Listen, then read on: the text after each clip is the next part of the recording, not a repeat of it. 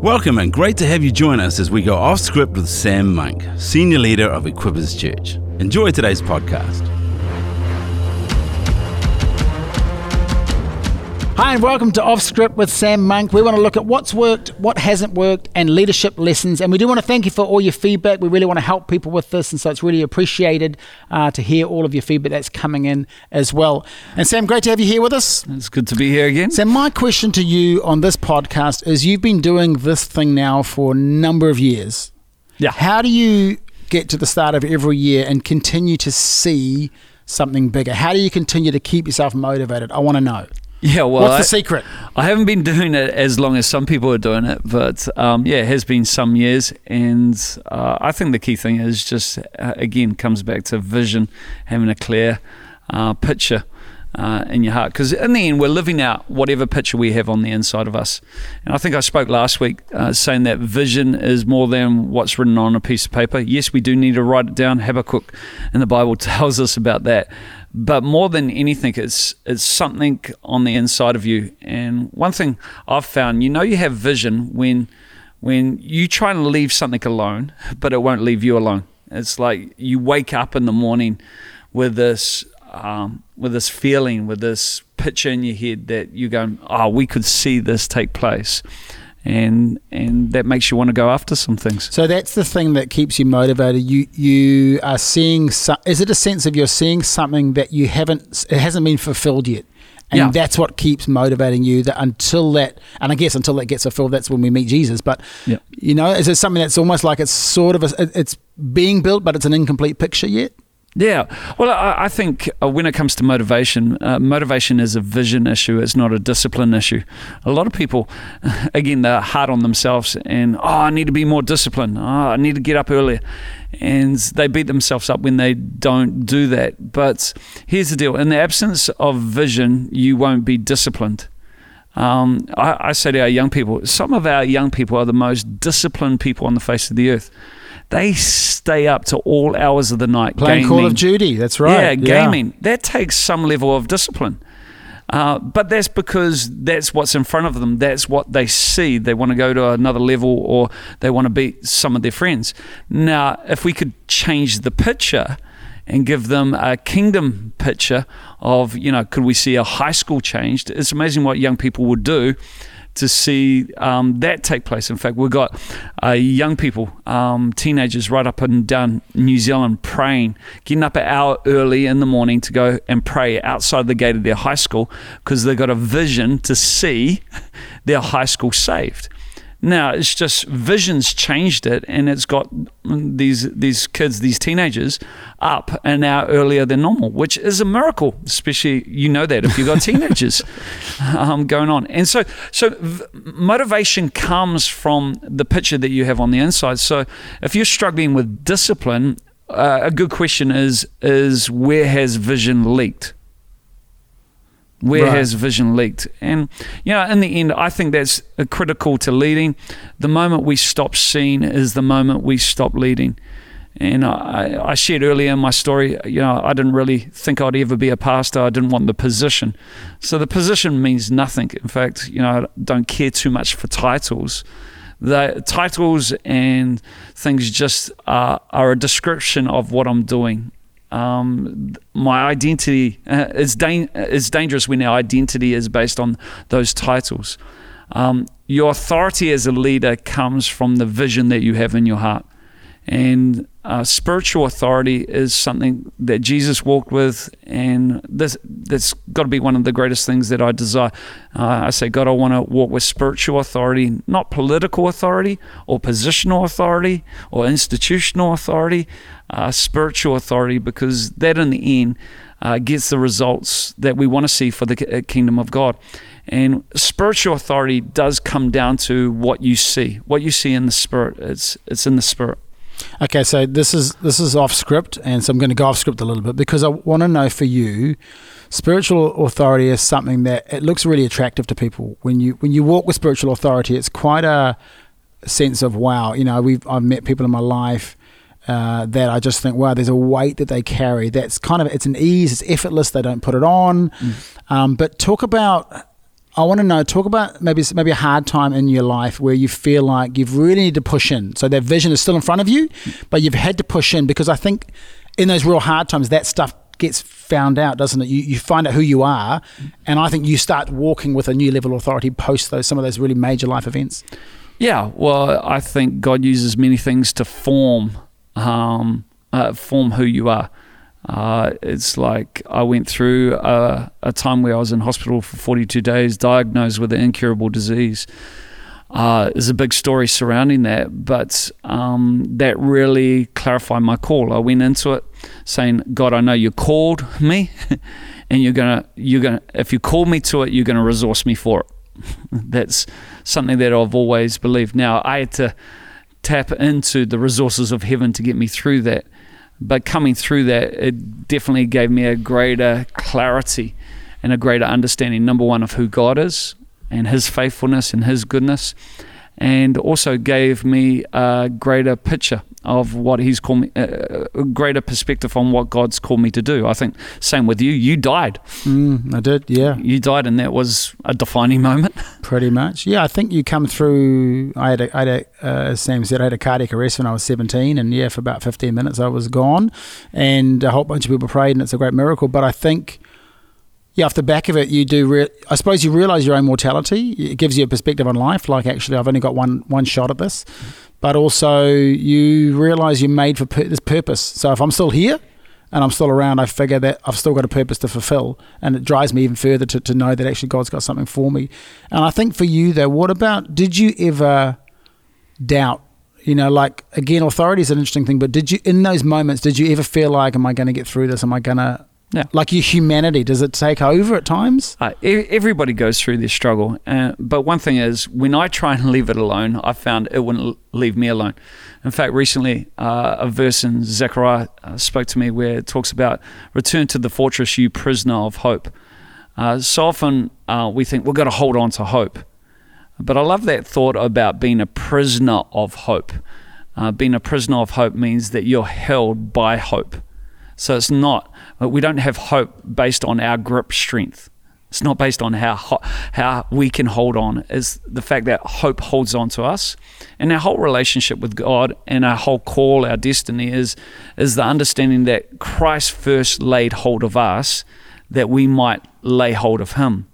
So he made the first move in all of this. Because often we think we chose God, and then actually he chose us long ago. Yeah. And in fact, John talks about that. You didn't choose me, but I chose you.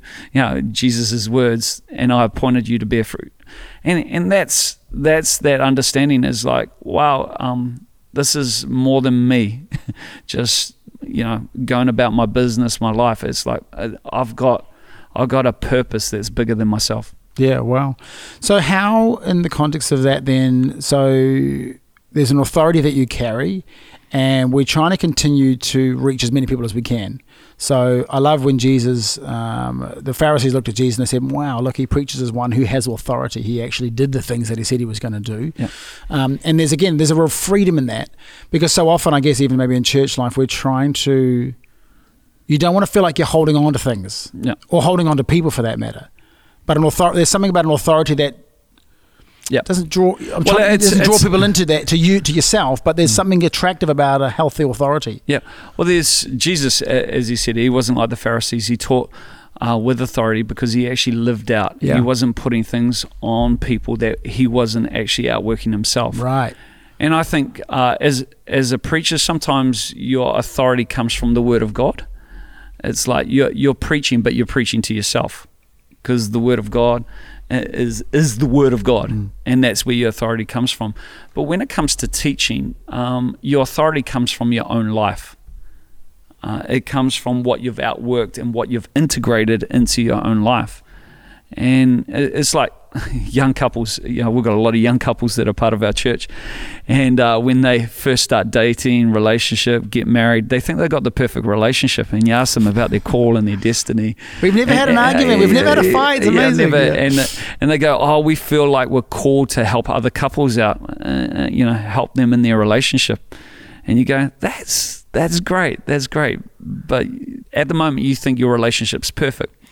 You know, maybe just wait 10 years and wait till you have had a couple of kids, And until then, it's best that you don't say anything about relationships, because why? It's like, shut up, you've got no authority. You haven't walked through this. And, having walked through difficulty and come out the other side, in fact, going through that season where I was diagnosed, put in hospital, was at the brink of death, just there. Having going into it, we got a promise. Shadrach, Meshach, and Abednego promise that would go through it and would come out the other side not smelling like smoke, and our clothes wouldn't be singed, and there would be no residue of what we went through on us. That's cool, yeah.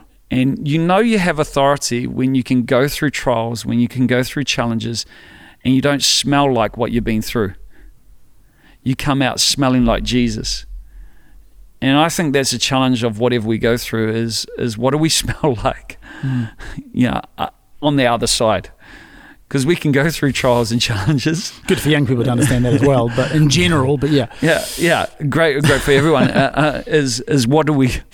No, let's not do a sniff test right now. But these lights are pretty hot. What do we smell like? And I think in the end, we all face difficulty, we all face challenges, and they're unique to every individual. But the fact of the matter is we've got God with us, and like those three guys found in the fire, there's another person there with them, and whatever situation and circumstances we find ourselves in, Jesus in the middle. But when it comes down to it, is this picture that never leaves you. When it comes to vision is a spirit. And the best way I've illustrated it in the past is like you go shopping. Now, my household's full of females. I often joke, my cat's a female as well. Pray for me. The other joke is that I now know why God created Adam first. It was so he had a chance to speak.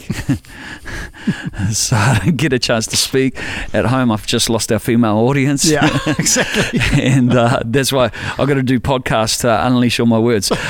But just that whole thing is like going shopping. You see something you like, you try it on, you think, man, I look awesome in this, I look amazing. Then you look at the price tag and you go, that's beyond my budget. But you walk out of the shop and you can't get out of your mind what you've just tried on, what you've just seen. You wake up the next morning and go, oh man, I need that. That's awesome. So what do? You scheme as to how you can get the money together to go back and purchase what you've already purchased. Let's face it, the moment you saw it, it was only a matter of time before you went back and took physical possession of it. Because you go away, you scheme, and you go, we can make some cuts here. The kids don't need that in their lunch this week. They need to eat for a week, yeah. Yeah, it's like we scheme, and until we can get the money together, we build restraints to go back and purchase what we've already purchased. And we all know this from a shopping paradigm, but it's actually a spiritual principle where even God said to the Israelites, see, I've given you the promised land. He said, see, I've given it to you. But they had to take possession of it. And that took time to take possession of what they'd seen. But until they saw it, they could never possess it. And the challenge right now is, what are we seeing? Because I feel like a lot of believers need to go shopping in the spirit, where you get a pitch on the inside, where you wake up in the morning, and even though you try not to think about it, it won't leave you alone. And we then use our imagination. Our imagination is a God-given gift. It can be used for evil. It can be used to meditate on wrong stuff, or it can be used to meditate on God's purpose. And getting that in your spirit is that's where the motivation, that's where the energy comes from. It's like, okay, God, you want to see this come to pass. Well, talk about a final comment around, I'm keen for you to comment on spiritual authority doesn't come from, if I drive my car and the traffic lights are out, there might be a police officer that stands there and he tells me, stop, start, go left, go right, do this, do that. It's not a super attractive way to lead in a church by saying to people, do this, do that, don't do this, don't do that. And in fact, even we often say, we're not police officers. We don't want to police things. We would rather not lead from that place, of position. Yep. We don't wear badges. We don't put a lot of weight into titles. And in fact, maybe another podcast we can talk about position and titles. But we don't lead out of that place, because really Jesus never led out of that place, although he said, he didn't come to serve but to be served and give his life as a ransom for many. So just give us a final comment on spiritual authority not really coming from position. I think a statement we use quite a bit is we're here to dig wells, not build fences. And as long as the well is full, people are going to gather to that well.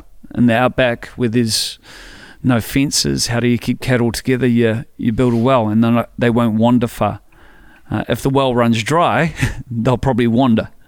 But if the well is full and overflowing, and if the well is fully overflowing of vision in a leader's life, people will naturally gravitate towards it. When the well runs dry, that's where a lot of people default to fences, which is about keeping people in. And that's where they use their position. But here's the deal. In a lot of places, if you are all about, we need to keep people happy or we could lose the people, your leadership is based on the fear of loss, which, what you fear often comes upon you. Whereas if it's based on, reaching people, one thing I found in leadership, if you focus on reaching people and if you focus on pursuing the mission of God, you will keep people. If you focus on keeping people, you often lose people. Wow, right. And so spiritual authority really comes from, and this is the biggest thing, is we've got to keep the well full and overflowing. Because if it's full and overflowing, people will naturally gravitate towards it. The moment you have to bring out your position, wave your credentials, you're actually in danger. Wow. Great conversation on spiritual authority, and that's all we've got time for this week. Again, we believe significant ministry flows from significant relationship. If this has been helpful to you and there's people in your world that need to hear this podcast on spiritual authority, please pass it on to others. Otherwise, it's been great chatting with you, Sam, today, and we pray that, again, you continue to give us feedback. We'd love to hear from you. Otherwise, have a great week, and we'll see you next time. Thanks for listening to Off Script with Sam Monk. If you found this podcast helpful, make sure you pass it on. We love your feedback, so drop us a line about what topics you'd like to hear about on Off Script with Sam Monk.